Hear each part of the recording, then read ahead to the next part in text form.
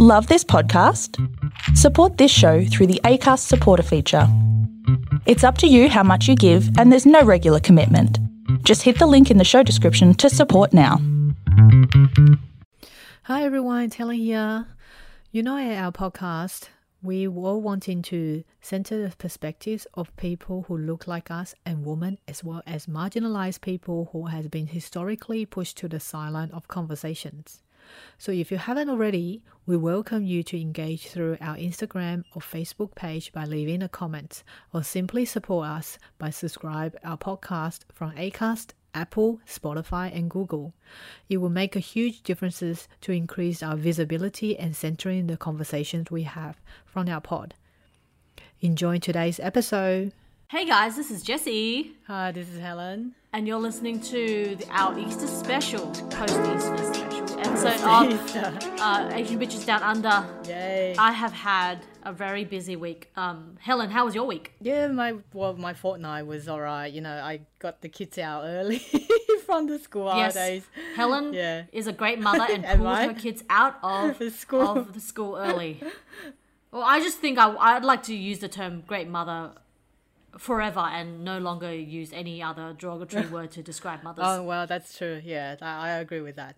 I pulled the kids out from school for an early holiday, just a couple of days up on the Blue Mountain. But the reason being that I can't book anything that's during school holidays. Like I booked too late, and everyone's doing domestic traveling within the States now. So within New South Wales, there's people traveling interstate. But because of, what happened in the last couple of months, that usually you have a massive outbreak just before Easter or public holiday. Christmas, we had Christmas last year, and then Easter, I think was Brisbane had like a minor outbreak. Anyway, I booked a couple of days up in the Blue Mountain, the Airbnb, and just took the kids and the dogs up there to do a couple of bushwalks, and visit gardens. We can't do the usual touristy things like the scenic railway. Oh, is that closed? No, that's not closed. It's just not accessible for dogs, and it will be very difficult. Right.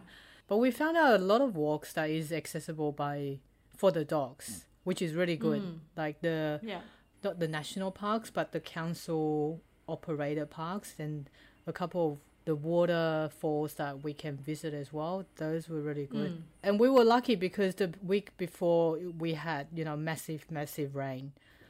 Last week was relatively dry. Yeah, how about you? Well, my partner and I stayed in Sydney during the long weekend, which was a lot of fun because we drove around and saw family and friends, and there were like barely any cars around, so it was like really quite nice to drive down King Street and not be stopped literally like every second by cars, because that is the story of my life, driving through King Street to get to friends and family places. And so it was nice. So we're doing the Batman chronology, like we're going through all the Batman movies, starting with the 89 film with, who was the first one? Michael Keaton was the first one, I think. Yeah, and Kim Basinger, she was the first sort of female figure, love interest. Very poorly done. Not her actress, like just her role was so awful. And then we watched the 4 or 5 other ones, and I think the other night we are currently at the one, we're about to start the one with The Dark Knight. So the one with Heath Ledger. Okay, so you've gone through the Val Kilmer, George Clooney. Okay. Yeah. That's very fast. And I think that's all. Yeah, now we're at Christian Bale. Yeah. It's very interesting that the ones in the past were much more campy and sort of like ludicrous and funny, and the recent ones with Christian Bale are very, very serious. Yeah. Extremely serious and somber in tone. It's really interesting. I think Christian Bale often plays the role that is just very dark and very sad. He reflects on the what's the first film I've seen him in? Like, it was not a very old one, the American Cycle. He was in that one, wasn't it? As in the newer version. Patrick Bateman. Yeah. So he plays that kind of role very well, I think. dark. Well, yeah, he's got a great face. So what was the reason that you start watching the Batman series? Well, I think I wanted to just do something with him. We were just curious to go through a whole series of movies.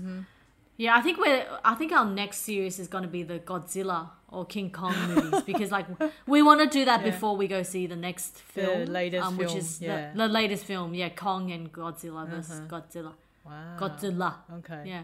That's Godzilla. interesting because I never thought of you watching those type of films. You always... That's what my friend Martha said yesterday when I told her. She's like, I don't associate you with Batman. And I was like, but I like stupid Hollywood films. Sometimes you just have to unwind your brain. That's what our dad always said. He said that he want to go into cinemas to watch something that is stupid, violent, and exciting, and that he doesn't need to operate any of his brain cells. Right.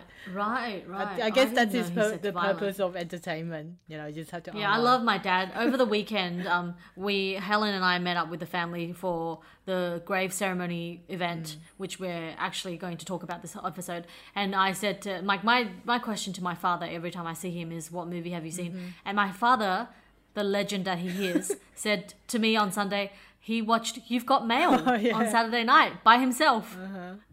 And I was like, what a fucking legend. What else did he watch? I think someone mentioned While You Were Sleeping as well. Andrew mentioned, that's a great, favorite of his family as well. I just remember us as kids rewatching the While You Were Asleep. While you were sleeping, seriously, every weekend or something like single, I know. Why were we so obsessed with that film? Because weird. There are interesting characters in it. Yeah, right. The old guy. Yeah, Soul. The Soul and the annoying, was it the landlord's kid? Ashley Barclay Baker. There was a chubby young dude that he likes. Was hitting on Sandra Bullock. Really funny. He was kind of really weird, and he was in the closet trying on her bra or something. Yeah, Peter Gallagher. It's great that you remember the names. I cannot remember all the actors' names. Yeah. Oh, no, I've only seen it about 50,000 times. What did you watch this week? I watched Booksmart and Moxie. I do feel like we can do an episode on Moxie because it's a very white feminist target type of film. There are some great elements in it, but from what I've watched in between Booksmart, Moxie, and the film that we did previously, Work It, last year. Oh, yeah. With Sabrina Carpenter. Yeah. I wrote down a couple of elements that is so essential for this type of American / feminist teen movie. Yeah, and what is it? Some of the key essence needs to be the protagonist must be white, preferably nerdy. Yeah. Then must be a fucking annoying asshole white jock. The kind of face that you just want to punch. Yeah. The next one is that all families in the movies are rich. Yeah, totally. They're just so they rich. Have to be. Yeah. They have massive bedrooms. Mm-hmm. And the supporting characters must be Asian / black / gay or trans. Yeah. Yeah. They're all some sort of other. Yeah, there must be. Yeah. And then the next one's party. There must be a party where underage kids drink, make out, jump into the pool. It seems like it happens in every teen movie, doesn't it? Yeah. And then the pool is a space of sort of palatable sexuality. Mm-hmm. Yeah, because where you can take all your clothes off. Yeah, clothes off. Yeah, without being explicit. Yeah, exactly. What else do I have here? Talk about feminism, but through white gaze only. So you don't talk about feminism through intersectionality and things like that. Yeah. And then the next ones have Black, Indigenous, and people of color characters to educate the white characters about their struggles. Yeah. They always have to be kill me. Been told, the protagonists have been told, because they're just not clever enough to get it themselves. The last two are to have the Black, Indigenous, people of color characters blamed for what the white protagonist has done. For example, they always have to be taken the blame, or they will be punished in some way. The last one is that the white protagonist hit the rock bottom but risen up very quickly. As in they're sad, they're frustrated about the certain situation they've gone through. But it almost feels like most of those teen films like in the last 10 minutes, it just quickly resolve every problem they have faced in the past, an hour and a half. Yeah, totally. Yeah. I know that Helen and I, will do a whole pod on Booksmart, but I just wanted to say, when I did start watching it this weekend, by myself in my room, I laughed out loud. So, like, I wouldn't say so much, but the intensity of my laughed out loud was like a sort of intensity and a severity that I haven't actually experienced in a long time. Oh, like wow, it was okay. so good. Like the one-liners in that movie was so freaking funny. And like that scene when Molly goes to the party and like she imagines her crush, the guy who she likes. Start dancing with her. Yes, that was funny. such a good. I thought that was parodying La La Land. Was it supposed to parody La La? It was a parody of La La Land as well. That was, oh my god, that was even like the music, the style of the dance. And then when they get high accidentally, and then the movie becomes animation. Yeah, for like the 5 Barbie minutes. dolls for a couple of minutes. Yeah, that was so clever. Like it was I just. thought that was really clever too. Yeah. It was just incredible. Like, and my favorite character was actually Ryan, who is the crush of Amy, her best friend. The sort of non-binary person who ends up hooking up with the jock, which is so unexpected. But so what? I don't have any complaints about that. Gigi was another very funny character. She was just like, popping up all over the place. I loved it so much. I haven't actually reached the end, so we're not going to talk about it we should be much, doing a pod about it. Okay, so what about book-wise, Helen? What have you been reading? I've started reading The Stolen Bicycle by Ming-Yi about a week and a half ago, so I'm 2/3 of way through the book. So this is one of the books that is going to be involved in our upcoming project. Yep. To be announced? To be announced. Yeah. So Wu Mingyi is a Taiwanese author, and this book has been, I think it's longlisted for men bookers. So it was internationally known. Booker. Yeah, it was the first book to be nominated, longlisted from a Taiwanese author, I believe. Yeah. So far, I think it's going well. I feel like it's the type of language and the writing style that I can accept. As in, it's not very complicated, and it's very, I wouldn't say fresh, but I'll say it's very original in the sense that he writes and combines a lot of little stories from a person's life and the relationship with a bicycle through generations. I think some people might find it a bit difficult to digest because it does pop up. It does have a lot of small side stories popping up. Right. And I feel like I'm very connected to this book because I've just recently finished watching a Taiwanese drama which is based on his other novel called Magician on the Skyway, which is like a reflection of his childhood as well. But Magician on the Skyway portrays a couple of family in Taipei in the 80s, living all in a very centralized like market area. And there were a couple of stories that it was really, really sentimental in a way that it's also very sad because we're seeing through the lens of 2021 or 2020 in this century, but he's telling a couple of stories that is very based on the LGBTQI plus community, which was, very unaccepted back in that, 1980s back in Taiwan. Yeah. And it was just really sad that there was one story, I don't know, I'm going to cry now. There was one story where he talked about, I think it was, I'm not quite sure it was in the novel or not, but in a TV drama that they had one of the gay kid who's in his like early 20s and always been pushed around, but he was helping his dad, like an old dad, as in like, you know how those Chinese mainlanders, they don't have any kids and they go on to Taiwan, they have no family and they adopt kids. Right. So he was adopted by a very elderly gentleman who was like running like a dumpling noodle shop. Nice. And they are very close, and the old man doesn't care if his kid's like gay. He knows. Yeah. He knows that from how he dressed, how he talk, he knows. Yeah. Yeah. Anyway, but the kid was being pushed around and always being called, there's a term in Taiwanese called ka or something like that. Ka, as in, you're stupid gay or something like that. Yeah. Yeah. Back in the 80s, which is the derogatory term to call them. In the drama, they played out a scene that actually happened in Taiwan during the 90s. I think I should give it a trigger warning before this. The kid was bullied at the toilet, and then he was accidentally being pushed onto the ground. And you know how most of the toilets in Taiwan, they have tiles and very wet, and sometimes they're not very clean. Yep. And his head hit the ground, and all the kids just ran away and not helping him, and he died in the bathroom. Yeah, this happened in the 90s, but the TV drama played out the same scenario, and it was so sad. Okay, and at that moment, that when I was watching the 5 minutes that the scene was playing out, I was like, okay, I gotta contain my emotion. But the last 10 minutes I couldn't, because it continues through how the old gentleman grieving for his adopted son. And he's like calling out into the thin air, saying that Xiaoba, which is the boy's name, like, Xiaoba, don't come back to this place. This is an evil place. Please don't come back ever. It was just so sad.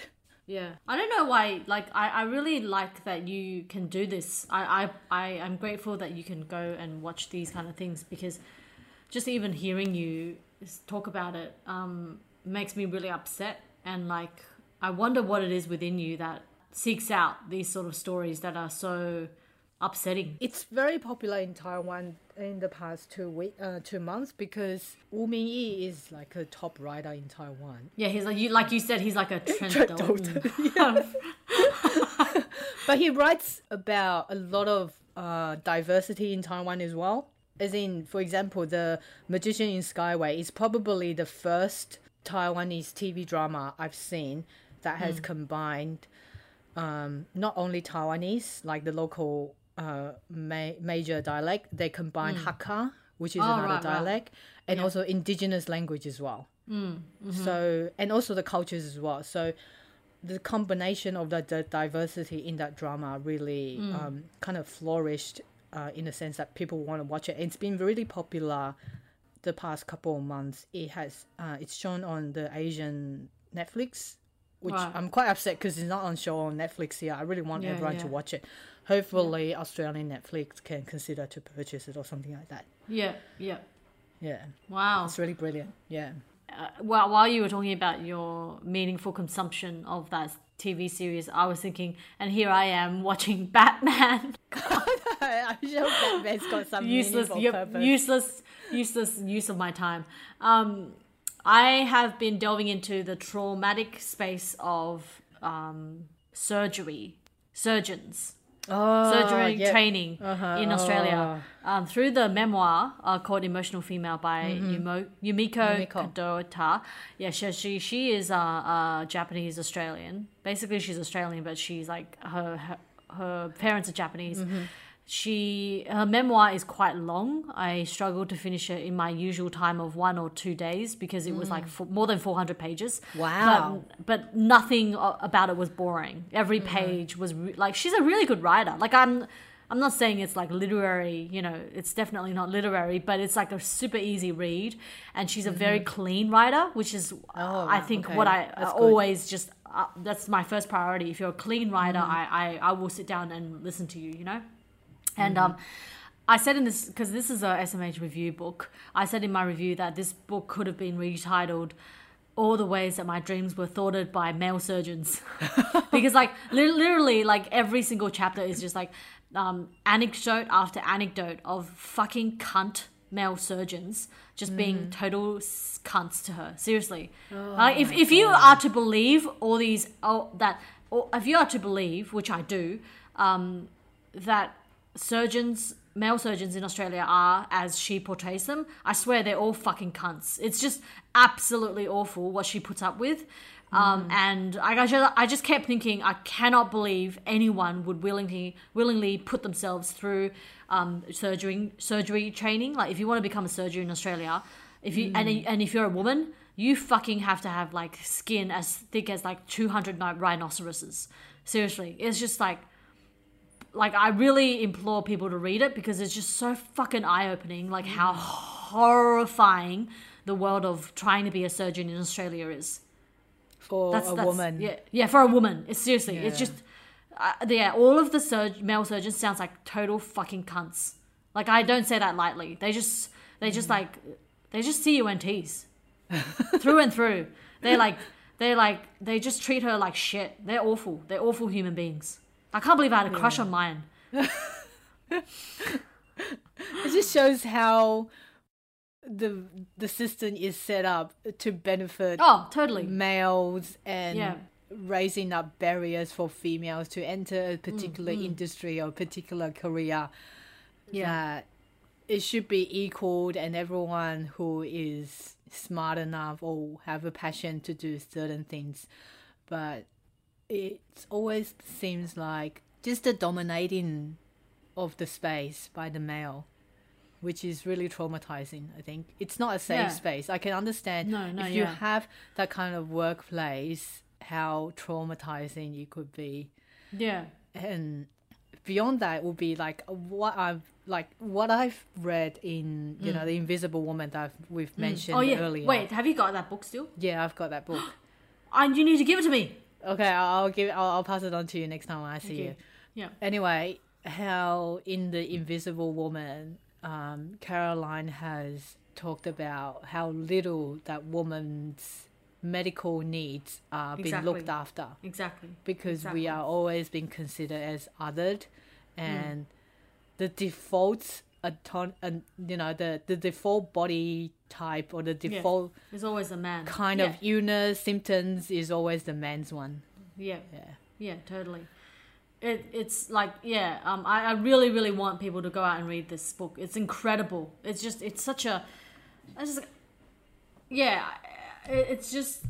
like I always will believe that women who make it in any way in a male dominated space are like twice or three times more smarter than the men who work in that space, because definitely. They've had to fight do for other it fight for other shit that the men just don't have to struggle with. But it's such an awesome read. It's such an awesome read. And I guess in between my reviews, people often ask me how do I find time to read my own stuff, but I do, because I love reading. And one of my good friends, Emma, shout out to Emma, let me Zadie Smith's collection of essays, which she published last year, Intimations, to read 2 days ago. And so I'm going through that. It's really slim. It's like, I have it here with me, so I can show Helen through FaceTime. It's like, it's not. It's less than 100 pages. It's like 81 pages. And they're essays. They're very short essays. That's good. And they're so good. They're just so clean. It's like when I read her essays, it's like eating pepper sayer butter, or like eating really good truffle butter, or like feeling a Chanel bag or something like that. It's just smoothness about it. Yeah, just something like really expensive and small. That's what I mean. And like good. her essay, the first one, Peonies, is like, I've read it about 5-6 times now. It's just like so flawless. The way she writes sentences, is just so clean. Such clean writing. Great. I love it. Yeah. Do we have any news that you want to talk about or mention before we head into a break? I guess for people, there was like really tragic news in Taiwan that perhaps Helen, you can just maybe brief us on a little bit. Yeah, so I think it was on last Saturday, on Easter Saturday, Taiwan has a train derail. Do we call it derailment? Is that a word? Derailment, okay. On the East Coast, where there's 51 casualties, which is a very big number in Taiwan.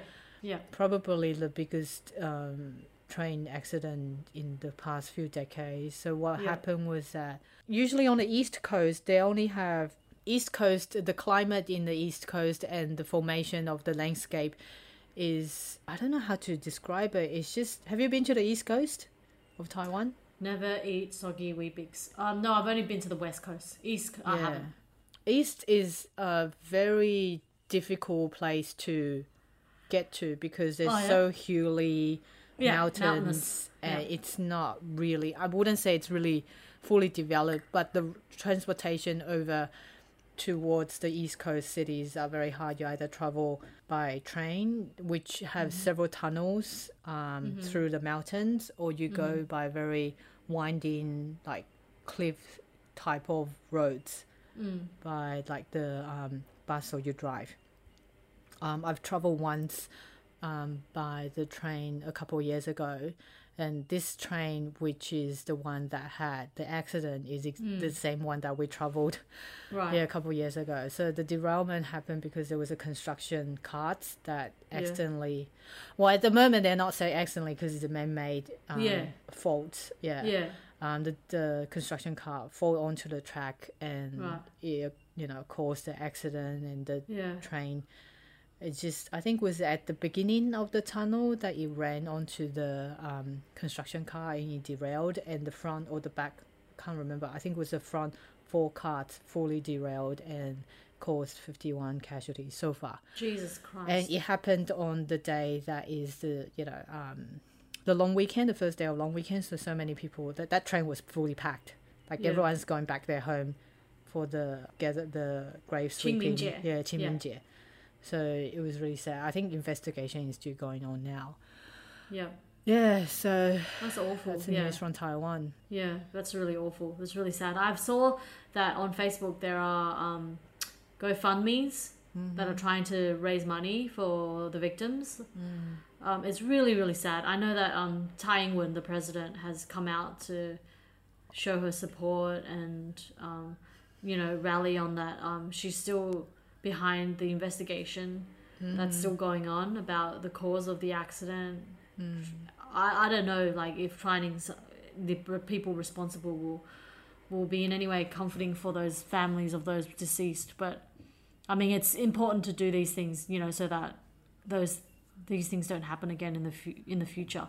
It's just it's such a shock also because Taiwan is actually not developing country. These things don't happen in Taiwan. It's such a freak accident. It seems like it because the transportation system in Taiwan is like as good as Japan's. Almost, I think. Yeah.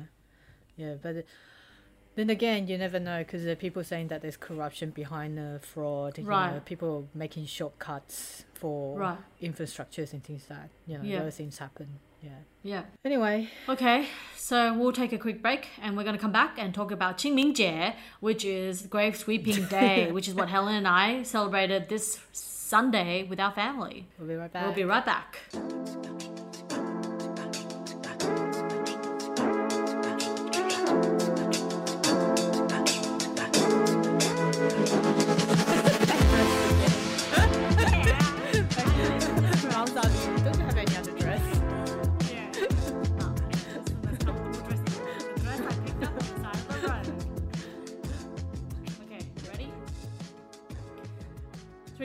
Okay, we're back. So Helen, Qing will tell us what it's all about. Okay, so firstly I'm going to start with the history of Qingming. There are actually two stories that is based in the Chinese folktale about how we still celebrate Qingming nowadays. So firstly, Qingming's historical story. So apparently at the end of Qing dynasty, the Qin Cao, the Qing one, not Qing one. This is the very first dynasty in China. It's between BC 221 to 207, according to Wikipedia. The emperor at that time, Gaozu, his original name is Liu Ban. So at the end of one battle, he returned home and thought about visiting his parents' grave. However, when he approached the graveyard, he noticed that most of the tombs were destroyed and can hardly recognize the names on the tomb.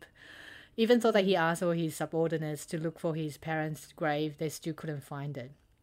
So at the end of the day, Liu Ban just took out a piece of paper, tear it into smaller pieces, and for some reasons he said, like shouting out to the sky, saying that, "My dear parents, if you're out there, please give me guidance to your tombstone." So he tossed the paper into the sky. As the wind blew it, the paper landed at one grave, and Liu Ban approached that grave and recognized the blurry engraving on the tomb, was his parents' names.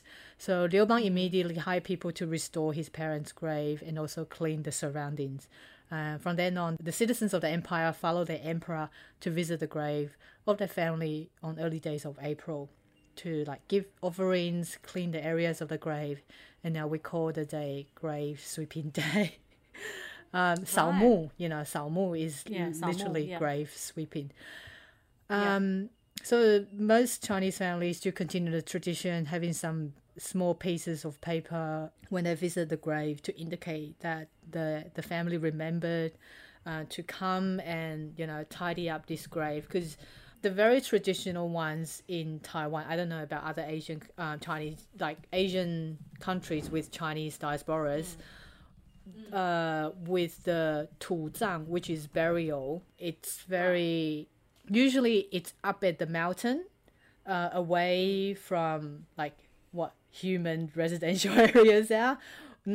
It's very different to what happens in Australia, where you have a suburb and sometimes there's like a graveyard or what do you call it? Nearby cemetery. Yeah, exactly. And so in Taiwan, they have the graveyard cemeteries up in the mountain. So, the grass grow up very quickly. Yeah. It can get really, really like kind of bushy and rowdy really quickly.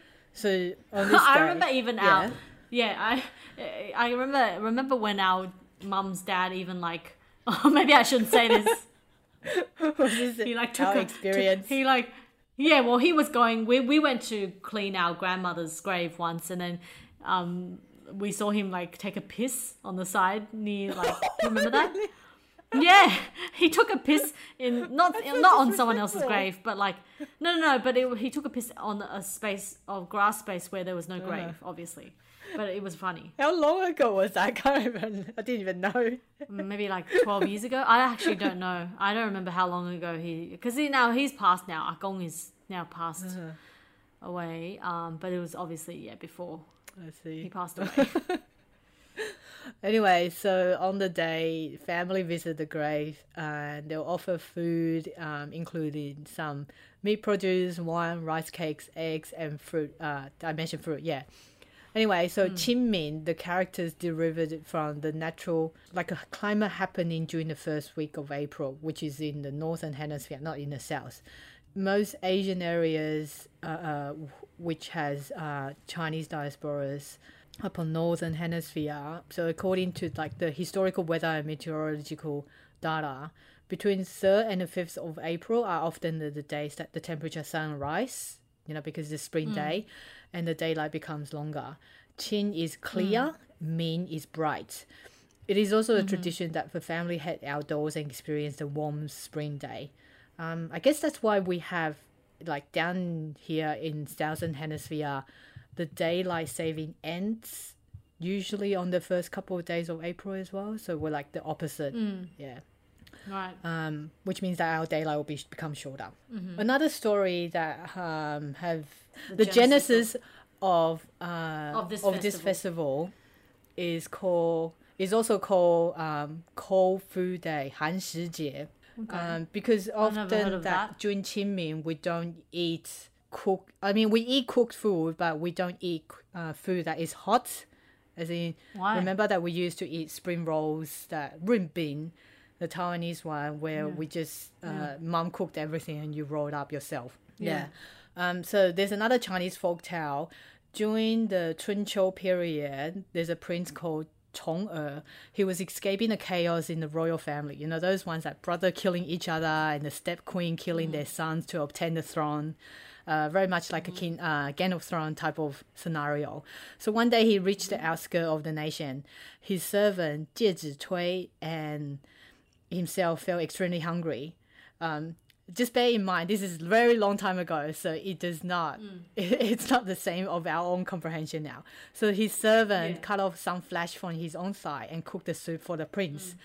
Once the chaos was over and the prince returned to the kingdom, the servant left the kingdom and went back to his own home to live with his mum and never really asked for reward saving his prince's life by cooking his own flesh. The prince wanted to find out where the servant had now living, but he was unsuccessful.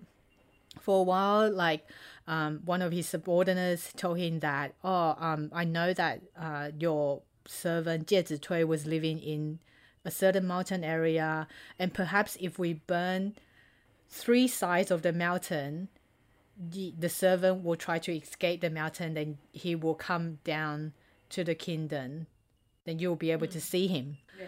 So stupid enough, the prince listened to this idea, and he just he light up the mountain and burned the mountain burned 3 days and 3 nights. Unfortunately, with some villagers escaped the fire, Jie Zitui, which is a servant, was nowhere to be seen. Later, Jie Zitui's body was found under a willow tree with his mother's body. The prince deeply regretted what he has done and commanded that Qing should be a cold food day as well, and ban the citizens not to lit fire for cooking and can only eat cold food or the food that had been prepared earlier that had been eaten cold during those 3 days to commemorate his dead servant.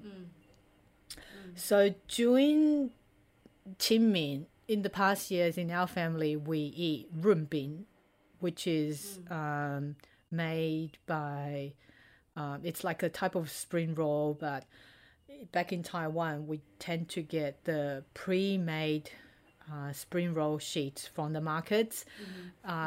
You can buy them now here in Australia. Those are from the frozen sections of some Asian groceries shops. Okay. Yeah. But I tend to make my own, which is a bit of hassle because you have to brush the batter onto the non-stick pan, and you have to once it's like within 2 seconds, it's cooked, and you have to lift it up at the edge. Try not to burn your fingers. I've shared one of the picture on our Instagram account. Yeah. And the fillings include like shredded egg omelette, bean sprouts, cucumber, icing sugar, and peanut powders are the secret ingredients. Exactly. Yeah. That's what we did on Sunday. We had it with bao instead of the spring roll on Sunday. Oh yes. Yes, I forgot about that. Yeah. My friend actually mentioned one of the interesting fact that I never know about the ancestry plates that we have on the altar. Apparently, I never really looked into it, but she said if you look into that plate, behind it, there's small slots which you can slot in with names on the piece of bamboo, and those piece of bamboo indicates the spirits of your ancestors. So when we die, if our kids are willing to, we have our own names, and it's like SD cards into camera or like a certain device to indicate that the ancestors' names is behind the plate. Yeah. Cool. I didn't know that. There's so many like cool little things and rituals that in these I didn't know that one. Cultures how cool. I mean, in your within your own family, would you celebrate this, or do you think you follow it just because our parents do it? I think I follow it because our parents do it at the moment. Yeah. Like we will have to talk to them about what they want us to do once they passed on. Because I don't know these dates. I don't know them at all. It's only I remember the dates. Oh, do you? But for the sake of the food, I think I usually remember the dates because I want to eat the particular food. Oh, because I love that. When we're growing up, that's the memory that we have when we're growing up. On a particular festival, you eat particular food. Yeah. So what's the next festival? I think the next festival will be 端午节, which is what's that? Dragon boat. Yeah, and when's that? It will be around mid-summer up on the northern hemisphere. So I'm guessing around July. Winter? Yeah.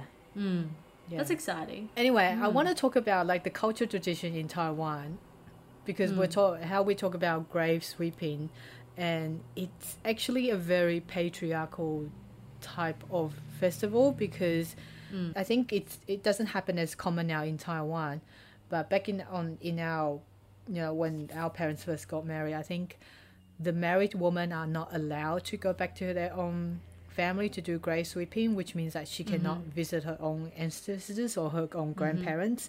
She can only do like the grave sweeping for her husband's home, because the wife has been considered as a property of the husband's family.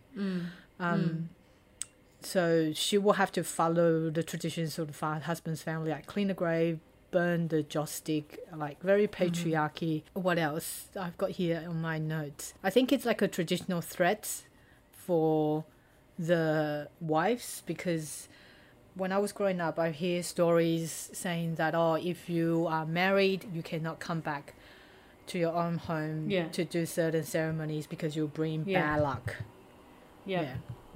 And God, being a woman is just like so evil. Yeah, it was like it's rooted in our mythology. It is definitely, because I looked up all the folk tales in Taiwan and noticed that a lot of ghost stories that or at least I grew up, is usually female ghosts. Yeah. Like there's barely I don't think there was a lot of male ghosts, but there was so many stories that surrounded female ghosts who are either widowed or who are single women. Because it's been long considered as a bad luck to society. Like women who are infertile, they are considered to be useless to the society, which is very... I don't even know how to say, like this kind of derogatory label, you know. It's awful. Yeah, it's so awful. And perceiving the honor of the family is above anything else.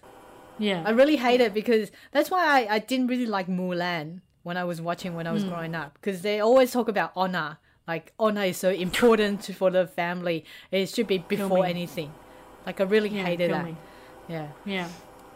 So the reason that a lot of stories in Taiwan that is surrounding female ghosts is because when there's a say in Taiwan that when you don't have a home, you don't have an ancestry graveyard to be buried, that you become like a wandering ghost. Yeah. So it happens to some widow woman or who been forced to leave home because she had an affair, or single woman who are unmarriageable, things like that.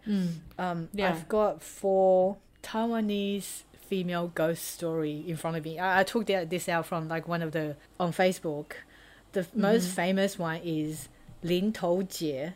So oh my God, please tell us about that. So she was, I don't have the detail because it would go on very long. So essentially she was being fraud, and then she was, how do you say this? 骗情, as in... What's that? Like she fall in love, but the guy dumped her or something like that. And then she committed suicide. Right, and the second one is 吕祖淼上香烧金. I never heard of this one, but it says that she was married, but because of her having an affair to her so-called true love, she was murdered by her husband's family. Oh my God. The third one is Chen Shounyang. She refuses to remarry again because marriage was so important for women back on those days that you cannot be single. She refuses to be remarried, and she's been tortured to death. I really want to translate the things, the stories that I have in front of me from this Facebook group. It's so interesting. It says that why do we always see female ghost stories, but we hardly see any male stories? Because when a woman dies, they have higher chances that no one remembers them and no one have ceremonies for them. So in Chinese tradition, like the Buddhists, okay, they say just Buddhists, you know, certain religion traditions that when you have someone do the ceremony and worship you, you become like ancestors or someone that will be remembered. But if you don't have anyone after you to do this kind of worshiping ceremonies, you become a wandering ghost. So that's why female have a higher chance. Like this, we hear so many like female ghosts in Western culture as well, I feel like. Yeah. I think because women, because there's such a wide sort of discrepancy between a woman's desires and the reality for her to sort of act on her desires in this real world, that often she becomes this enigma and this more powerful, threatening thing after she actually leaves her body. Because a female body is limited in so many ways that a male body isn't. And so once she, actually dies, she becomes this more powerful figure because she could be anything as a myth, like it reminds me of Promising Young Woman. Have you seen that yet? No, I'm still waiting for it to come out streaming. Okay, well, it's hard for me to talk about this when you haven't seen it. No, I'm okay with spoilers. Are you sure? Yeah. I don't know about listeners. Okay, well, yeah, I'm pretty sure everyone who is listening right now would have seen it.